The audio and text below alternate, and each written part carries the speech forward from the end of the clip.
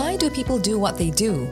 From starting a business and choosing a particular job to pursuing a passion or supporting a cause, have you ever wondered what spurs people to do what they do and what keeps them going when the going gets tough?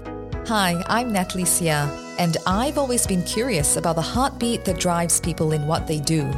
If you're like me, join me in this podcast, The Why Between the Lines, where we have refreshing conversations with inspiring people from different walks of life. I think my curiosity keeps me going, and also just a really strong belief in that people wanting to provide good environments for people to work in. And I think knowing, I guess, I am able to do that, I can help people, is what keeps me going.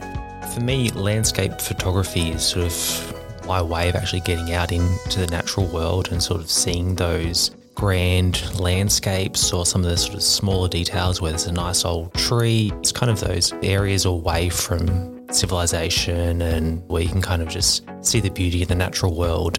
I have this innate desire to want to help people understand and destigmatise and bust all those myths that are out there, that I know that there is so much more to neurodivergence than what I think a majority of the population understands. Subscribe to our podcast now so you get notified of each new episode as they come every week.